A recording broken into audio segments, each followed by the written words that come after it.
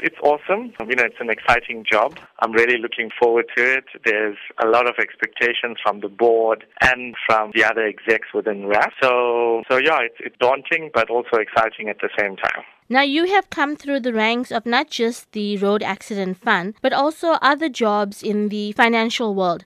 What has this journey been like for you? Well, it's also been very exciting. I think my entire career has been quite exciting. It's huge companies that I've worked for. It's really helped me to get to where I am at the moment. I think one thing I'd like to say, though, with regards to those companies, being at a public sector company now and the development bank, and having worked in my consulting days at some public sector companies, it might surprise people to know that some of these companies, they operate as well or if not better than private sector companies in some instances. So it has been quite exciting and rewarding for me. Now, have you always been interested in the financial world? So, yes, I think starting off from wanting to be a chartered accountant from my very young school days. So I've always wanted to be in the finance side of things. I think I focused more on the auditing side for a long while. This has been my first venture into being on the other side of the auditing table. So as a young person yourself who has achieved so much, what advice can you provide to other young people who want to succeed as you have? Well,